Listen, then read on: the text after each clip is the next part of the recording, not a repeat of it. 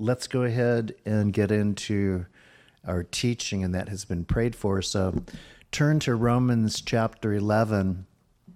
And as you're holding that spot, I'll give you some narrative on where we've been. I probably can assure you this is probably the last fig teaching. It is the Figaro of teachings. We have been, I think, operatically moving through this. The motivation behind the idea of the fig, just for those of you that might be new to this, is that it is symbolic, the fig is, of Israel as a nation. And so I leave it at that. You can research it later. As a nation, Israel has been represented by the fig tree and the fruit thereof. Spiritually, Israel is recognized symbolically through the olive tree. Those are on each side of the altar. They're not alive, but they're as close as I could get. And the reason that this is important is because Israel has been recognized in the scriptures as both a national entity that God has endorsed and a spiritual light that they were to be to the world. They haven't done super well on both of those accounts. And that for us is something that we can be encouraged in because of this. On both of those failures, spiritually, nationally, God has not failed them. God is not through with them. Therefore, as we look at the scriptures, one of the things that we can be certain of, if not them, then not us. We've looked at the importance of recognizing that the times that we are living in today are suturing up the wounds of humanity through sin. In other words, sin has had its effect on a world that has been both susceptible to the consequences and seemingly in desperate pursuit of what? Its own way, its own will, carnality. And as a result of that, then the proximity with which the world should desire to have with God is becoming more greatly at a distance. We always know the answer, though. You get far enough away from God, and you get close enough to yourself or others that are in a world system, you will have no peace, and you will suffer greatly. And if you do not have a relationship with God, then ultimately the condemnation of that choice will be upon you. I read for the guys just a quick snippet on Friday morning, which was David Crosby's seemingly legacy last word. Turned out to be probably, his epitaph. But it was simply this: heaven's overrated. Lots of clouds, something like that. And so if you guys are familiar with David Crosby, he had his probably first contribution in music with, I believe, give me Springfield, not the Rifle. Anybody remember the band? The Buffalo Springfield. I think that I'm right. Was that Following the Birds? Okay. So the Buffalo Springfield followed the Birds, and so he was with the Birds in the Buffalo Springfield, and then he was partnered up with Crosby, Stills, Nash, and Young. And the reason that I share that is that he had a legacy of what others would say was an incredible career of delivering harmonies with all of these groups. But his last phrase has to touch your heart because it has to be one of the most pathetic, poetic utterances that a man could utter. Heaven is overrated. Actually, hell is underrated.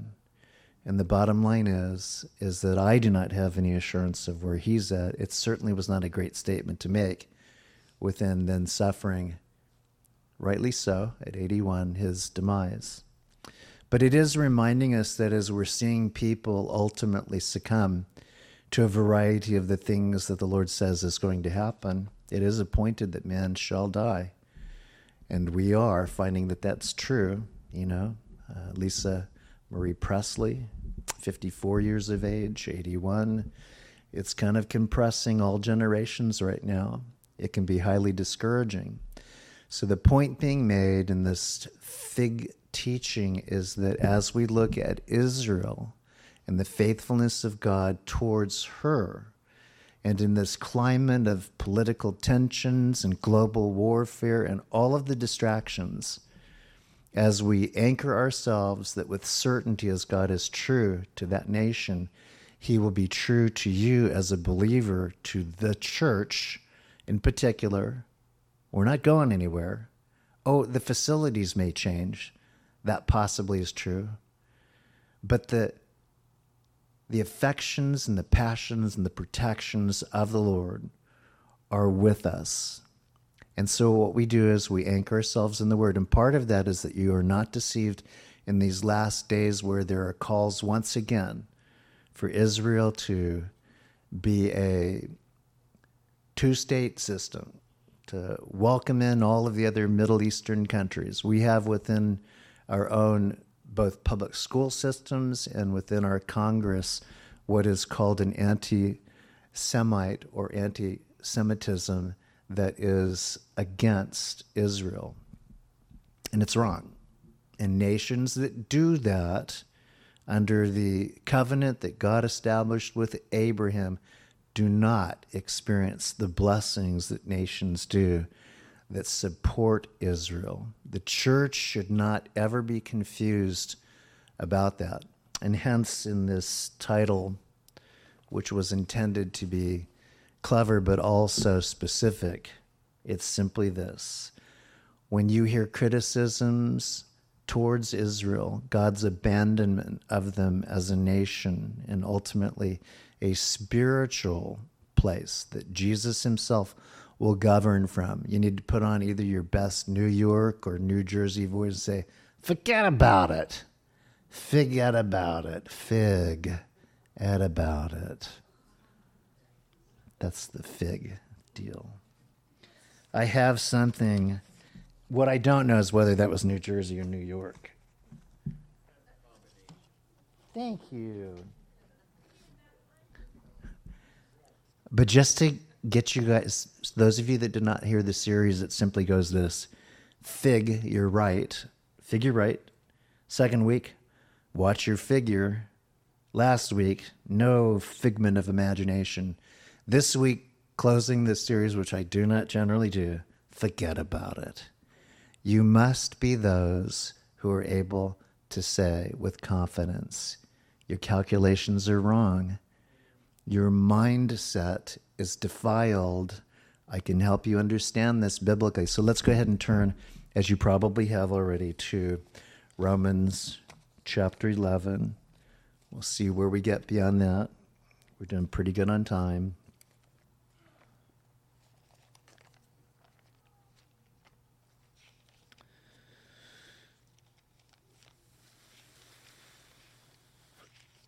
The reason that this is important can be anchored as well.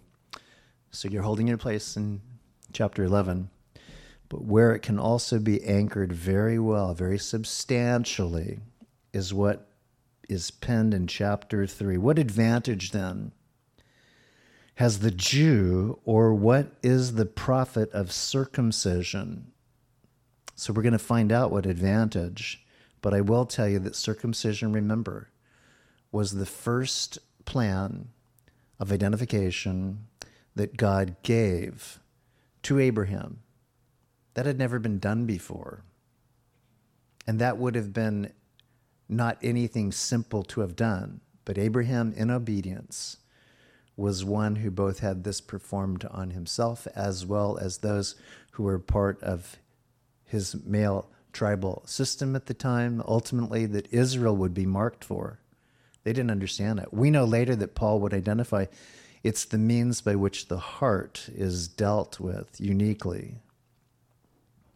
And it was established that this would be marked on the males. We know that today that seems to be optional upon delivery. And there's a lot of sympathy regarding that it's brutal, but not as much as it would have been back then with the sharp flint. But the Lord was making a statement. I'm setting you apart. I'm going to have you dedicated in a way that the world would not desire to be marked. And with it, I'm going to identify you as my special people group. But notice this. Paul says in verse 2, much in every way, here we go, chiefly because to them were committed the oracles of God. And so with that, I will let you know that the Bible that we hold was committed to the Jews. They are called the oracles of God, the law of God. Within this, God made revelation of himself through a nation that uniquely would be set apart and would inevitably point to him, even as they also would be recognized as a nation that would turn away from him. Last week, as we were closing out, we discussed at least 3 vulnerabilities that to this day are those things which Israel ultimately inherited consequences because of. The one was beginning to accept false doctrine, amendments to the Word of God that they had received, little fudgings on the 10 Commandments and other things that God had been giving to them, in which they were uniquely set apart as a standard to be light bearers to a dark world. And that's called heresy, when the word that we hold becomes negotiable for what people are to hear. When we decide to say, we'll make a standard that's more acceptable to the secular mind. The other term that we used was apostasy. And this is the turning away of a people group, Christians primarily, or an individual personally, from wanting to follow God anymore. We have that as a happening. I cited one person. There are others who, in their influence in the prophetic gifting of being songwriters and singers, personalities that have had fame through that, they are beginning to have, if you would, a compromising position on what we know culturally is really a seditious act against God. And that is that the institution of marriage is now accommodating through the church the homosexual agenda. God never changed his policy. That's why in any wedding you've ever seen me do, the preamble to it is making clear what marriage was purposed for and the designer of it, that the couple will stand in agreement and say, we agree. We're not confused about that. Male and female, he created them. And he created them to be uniquely wed, to be married. And so in that, we also talked about a third point that we need to be mindful of with regard to these latter days and with regard to Israel, as well as ourselves as a church.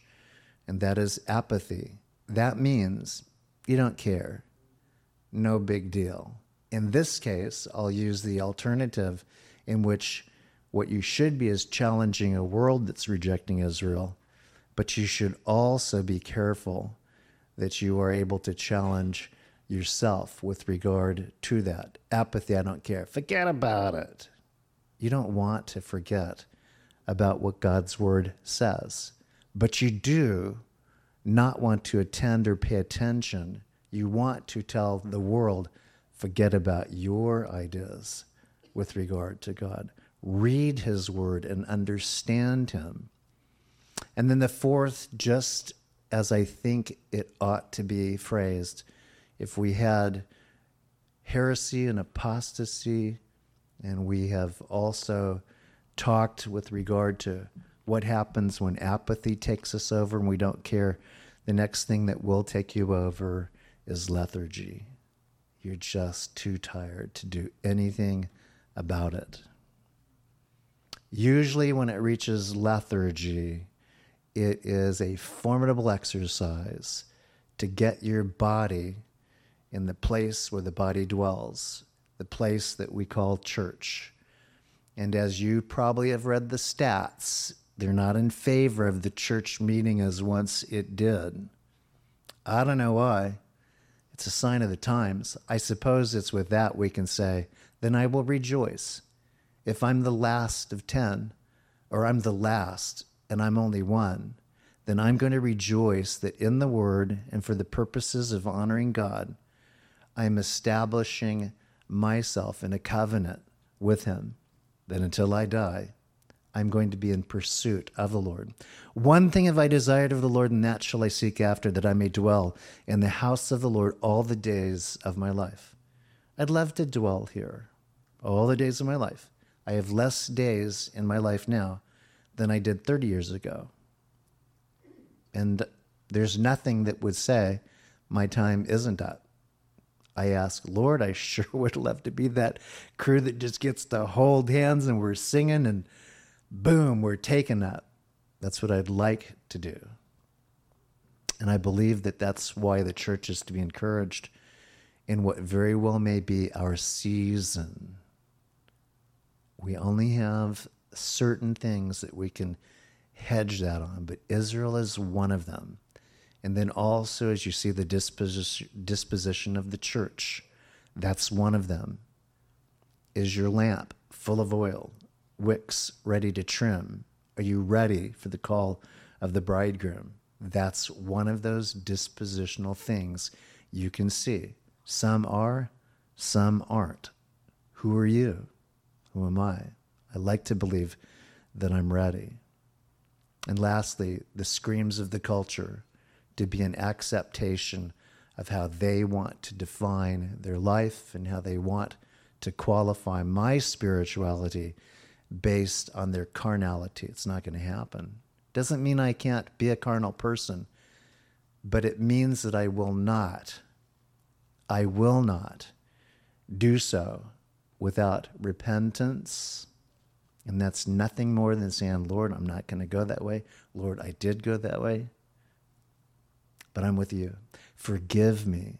Thank you, Lord, for, in fact, doing that on the cross for me. So in Romans chapter 11 right now, continuing with this idea of why Paul has said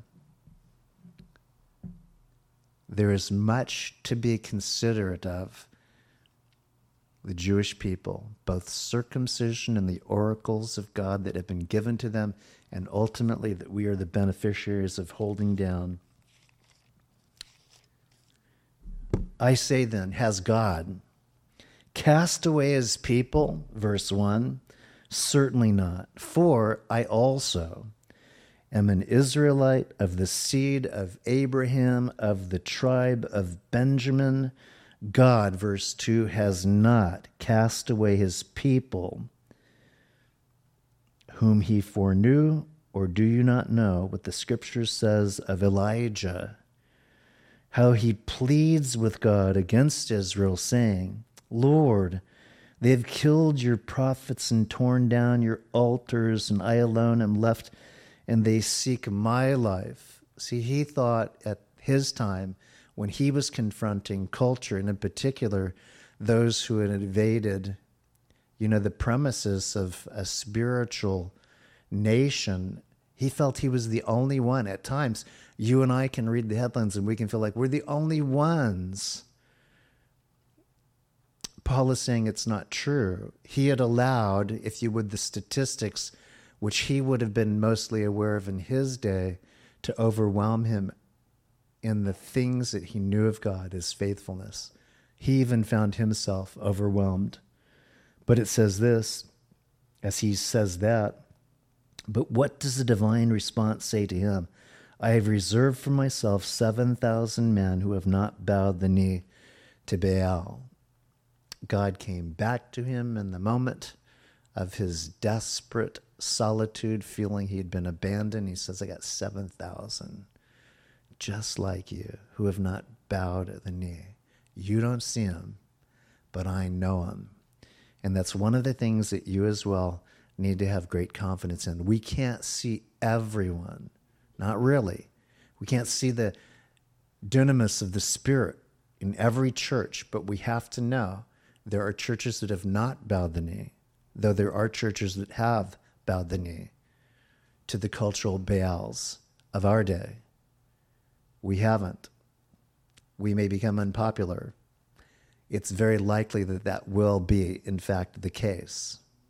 Back in the 80s, 70s, a work like this, we'd be doing probably double services, triple services. Not because of the person, but because of the hunger, because of the thirst, because of the fact that at one time, going to church was important. People understood the significance of having your life bolstered spiritually, your confidence renewed, blessings so much more easily discerned. You were able to have a perspective in those days that would have been formidable to that generation. I'm still a part of it. But what I'm saying is, these days right now are either going to bring about a revival in which there will be a surge because the Spirit is going to be touching hearts and lives. There are going to be messengers that convey the need to make a decision for the Lord. And people are going to say, what do I do now? And the messenger is going to say, enter in to the house of prayer. Become a part of the body which you are by confession of faith. You see, when we look at faith, the assurance of things hoped for, the evidence of things not yet seen, we are also reminded of that passage that we can anchor the love of God and ultimately the revelation that we have of him that's motivational. By faith you have been saved, or by grace you have been saved through faith. It's not a result of works that any of you might boast. It's a free gift of God. And so when you understand that grace and the component part of that that pleases God, which is faith, it's beautiful.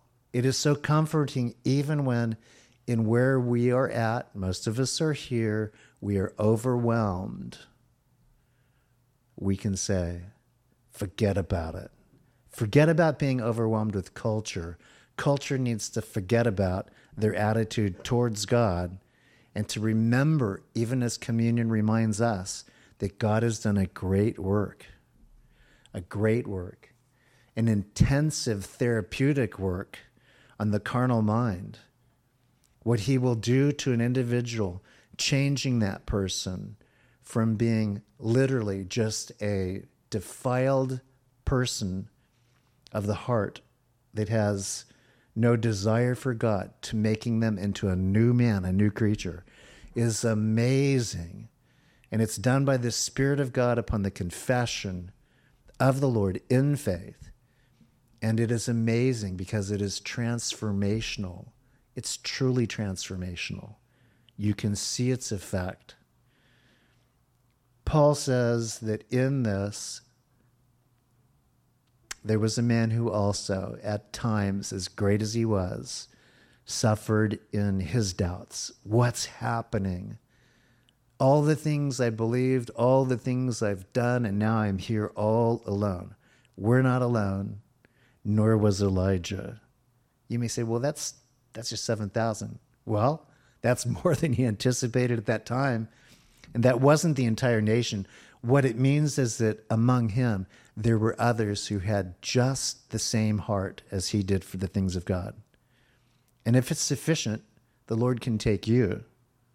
We're not 7,000, but he can take the under 100 or at 100 or maybe 120. And he can say, I can use you guys.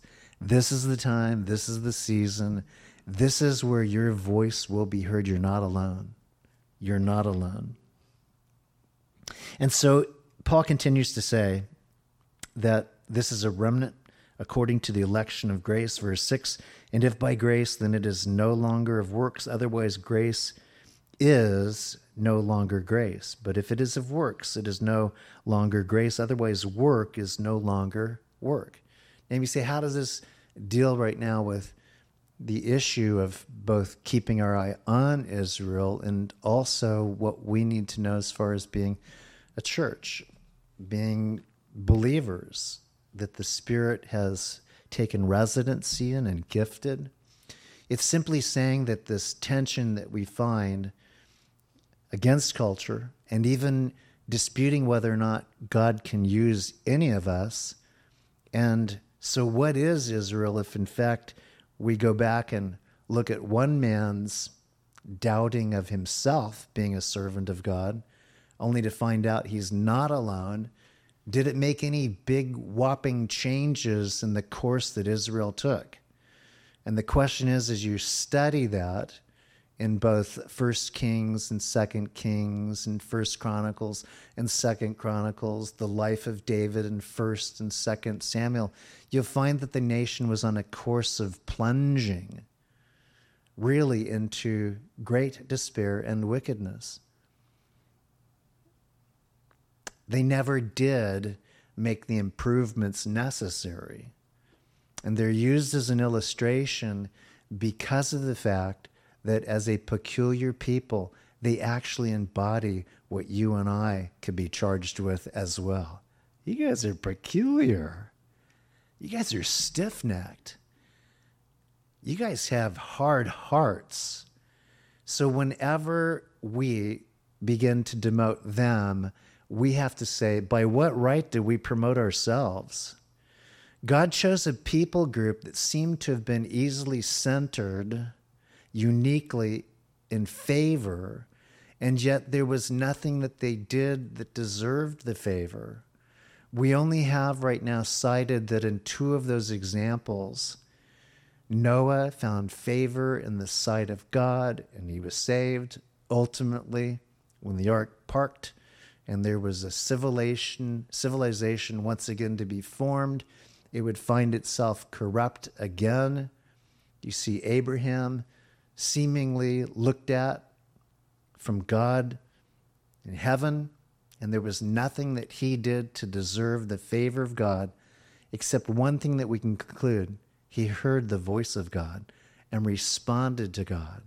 And then you see the lineage of Abraham. All of these things lead to a lineage which is uninterrupted as far as God's plan to bring redemption to the world through ultimately a sacrifice that he would perform himself upon his Son through the agency of wicked men, that all might be saved. For God indeed is sensitive. He takes no delight in the death of the ungodly, because he knows what ultimately that means for them, accursed, separated from God forever in torment that never ends. That is something you do not have to fear. That's very important to know, that if you have a relationship in Jesus, the worst of your torment is what's happening perhaps now in your life, but it doesn't compare to those who outside of a relationship with God have to suffer seemingly without the comfort of the Holy Spirit, without the promises of God's word. And so as Paul is citing this, and as you can continue to read through it, which is why it's important, finishing off this fig teaching, don't get boastful, don't become arrogant. Remember that what we receive here was granted to them over there. And what we have right now, we possess uniquely as what the scriptures would qualify us as the bride of Christ. The doctrine that is in here, we have so much more to learn in its application in our life. The washing of the water of the word. Every time it's opened, every time you're hearing it, there's so much even yet that even as hard as we may study has not yet been plumbed. It's a living book. It's a living word that never changes in its power and its authentication of the relationship that we have with God. It's why it's so important that as we meet here, we never have to be confused about what God's doing. The study in Revelation is so critically important. At one time, a teaching in Revelation would summon masses of people. It was actually something that was circumvented by much of the church, the early church, because for them it was a book that had great confusion. So what happened? All of a sudden, scholars began looking at that book, and they all of a sudden had eyes to see what was revealed in the book. And that which they did not understand, they simply trusted the Spirit of God. And the fact of the matter is, as God says, to even be hearing this book, reading this book, you will be blessed. And so it does pertain to the days in which the church in Revelation 4 is taken up, and the plan of God to ultimately bring the consummation of the ages through what will be known as the wrath of God being poured out on a Christ-rejecting world. And the fact of the matter is that we understand in reading Revelation that Israel, this stiff-necked, peculiar group of people, will be protected and saved, even as now history we record it has. Since 1948, they have not been able to be displaced. You know, and I think you do know this, that Israel by land mass, square miles, is about the size of New Jersey. Probably New Jersey is just a bit smaller than it. About 13,000 square miles is its land mass. It's dinky compared to the Middle Eastern region and all of the enemies that will be swarming that place during those days. 13,000 square miles. They occupy basically only a tenth of what God gave them in the Abrahamic covenant. So you multiply that some 130,000 square miles, and you end up with something, and this is all just, I'm trying to be somewhat precise, but it's probably even greater than this. But that would be like the state closest to it of Montana. If you look at Montana, it actually represents almost 10 times the area of New Jersey, which is presently what on the map you would see Israel at. And even then, it's only going to be a place where Israel indeed will welcome Messiah. But you see how much God has allowed that little dinky nation to be a cup of trembling, because nobody can figure out how it can withstand the agencies of a world system that is aggressively opposed to it. And you should be one that when every time we get a president and they start making proposals of a two-state system or changing, if you would, the policies that we've had towards Israel, that's nothing to be proud of. That's actually something that you go, whoa, don't do this, guys. One of the best things that we made as a footprint was to bring the embassy of the United States into Jerusalem. And you remember when that happened, it was, you're going to start World War III. Congratulations on that step of faith, because World War III didn't happen. But it seems as though it's inevitable right now with all the nations that are competing right now for world dominance. And it's happening in a manner that we have not seen in a long time. The church, we know, as we know with Israel, will prevail, because Jesus said that the church would prevail. The gates of hell will not prevail against the church. We know that God's word to Israel will prevail. I like that. The church in Israel, they will prevail according to God's word in times even like now that are formidable. And so let's assume one other thing so that we can see a picture of actually how far this gets established with Israel and this beautiful lineage, and actually something that I believe gives us an idea of what God indeed did do on Calvary. Flip with me to Genesis chapter 3 so that you can see the beginning, really, of all the tensions that have led us to where we're at. Genesis chapter 3, I'm just going to pick it up here. You know that Genesis chapter 2 was the beautiful alliance of a couple who were married, had fellowship with God in a perfect place. They were perfect as man and woman.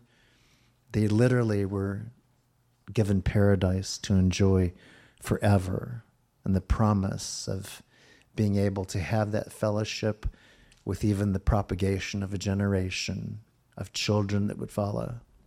But sin, disobedient to God, rebellious towards God, in an act of basically touching and eating that which was forbidden, it plunged them into the consequence of sin, which was death appointed. But notice this. In verse 7, after this had been done, they both indulged in tasting that which was not permitted. The eyes of both of them were opened, and they knew that they were naked, and they sewed fig leaves together and made themselves coverings. So this is only a point that I'm making that suggests a picture well in advance of ultimately what God would do. First of all, it shows us that in the recognition of now being out of fellowship with God, they were consumed, literally, by what we would say is their state of perversion. It wasn't that God looked to them pervertedly. I'm saying that their faith faltered in disobedience to God, and so they grabbed something that we see as a fig leaf. There were many trees in the garden. Why the fig leaf? Well, we really don't know. It's a broad leaf, but it's not terribly broad, and it's why they basically ended up sewing them together. It probably wouldn't have any other opportunity to have remained supple any more than any leaf. Browns out, gets coarse, tears, turns to dust. But the idea here is that they are taking upon themselves in their own means of satisfying before God a covering. God, it says, basically meets them. They heard the sound of the Lord walking in the garden in the cool of the day, and Adam and his wife hid themselves from the presence of the Lord among the trees of the garden. Then the Lord God called to Adam and said to him, "Where are you?" And so he said, "I heard your voice in the garden, and I was afraid because I was naked and I hid myself." And then he said, "Who told you that you were naked? Have you eaten from the tree of which I commanded you that you should not eat?"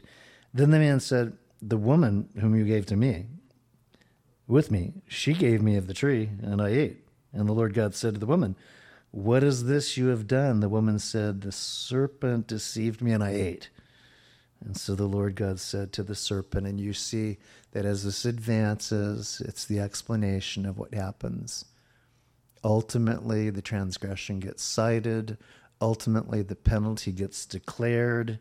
And as it continued, we see that God ultimately would tell them exactly what was going to happen. Their fellowship would be broken. There was going to be pain and suffering in their lives, that which is yet to be lived. They would live a long time, but they would also die conclusively. Adam called his wife's name Eve because she was the mother of the living. Also for Adam and his wife. Notice this, verse 21. The Lord made tunics of skin and clothed them. And I stop there. What they had done in the flesh to cover up using fig leaves, if you would, the skin of the leaf to cover up their sin, God said, I'm going to need to do better than that protocol. I will give you the skin of my son. This was a preamble to ultimately a sacrificial system by which men and women and children would have to come before the Lord. And it's establishing itself right now in what God would do. And very likely the suggestion here is that Israel would be that nation that also, like you and I, is looking for fig leaves all the time to weave together, to cover up what it is we done. God says it's something other than that. The flesh of that fig cannot save you, even though it in your mind is an effort to cover up. I'm going to do it with a sacrifice. And in this case, the skin was not a fig leaf. It was through a nation that would be given the oracles of God, but it was the skin of God himself that would be the covering of both that nation and all the world's nations. It's a preamble to the faithfulness of God, securing all humanity ultimately through God himself on a given day that was prophesied at least profoundly 7 years to the day that God would come as a baby. And it's very exciting when you look and see what ultimately God has done in his faithfulness. I just took you back there because it does tell you that even when it seems as though everything's out of control, you need to understand God is completely in control. And the pictures that he's given to us that both tell us who we are, what we need to do, and his faithfulness to see in the doing of it isn't changing. Every single one of us wake up on a day-to-day basis. What choice am I going to make? Is it for God or contrary to God? Am I going after the fig leaves, or am I going after the Savior, who with his skin that was flayed open, that was pierced, that he died, he did so with the words that the world needed to hear, and in particular his people heard.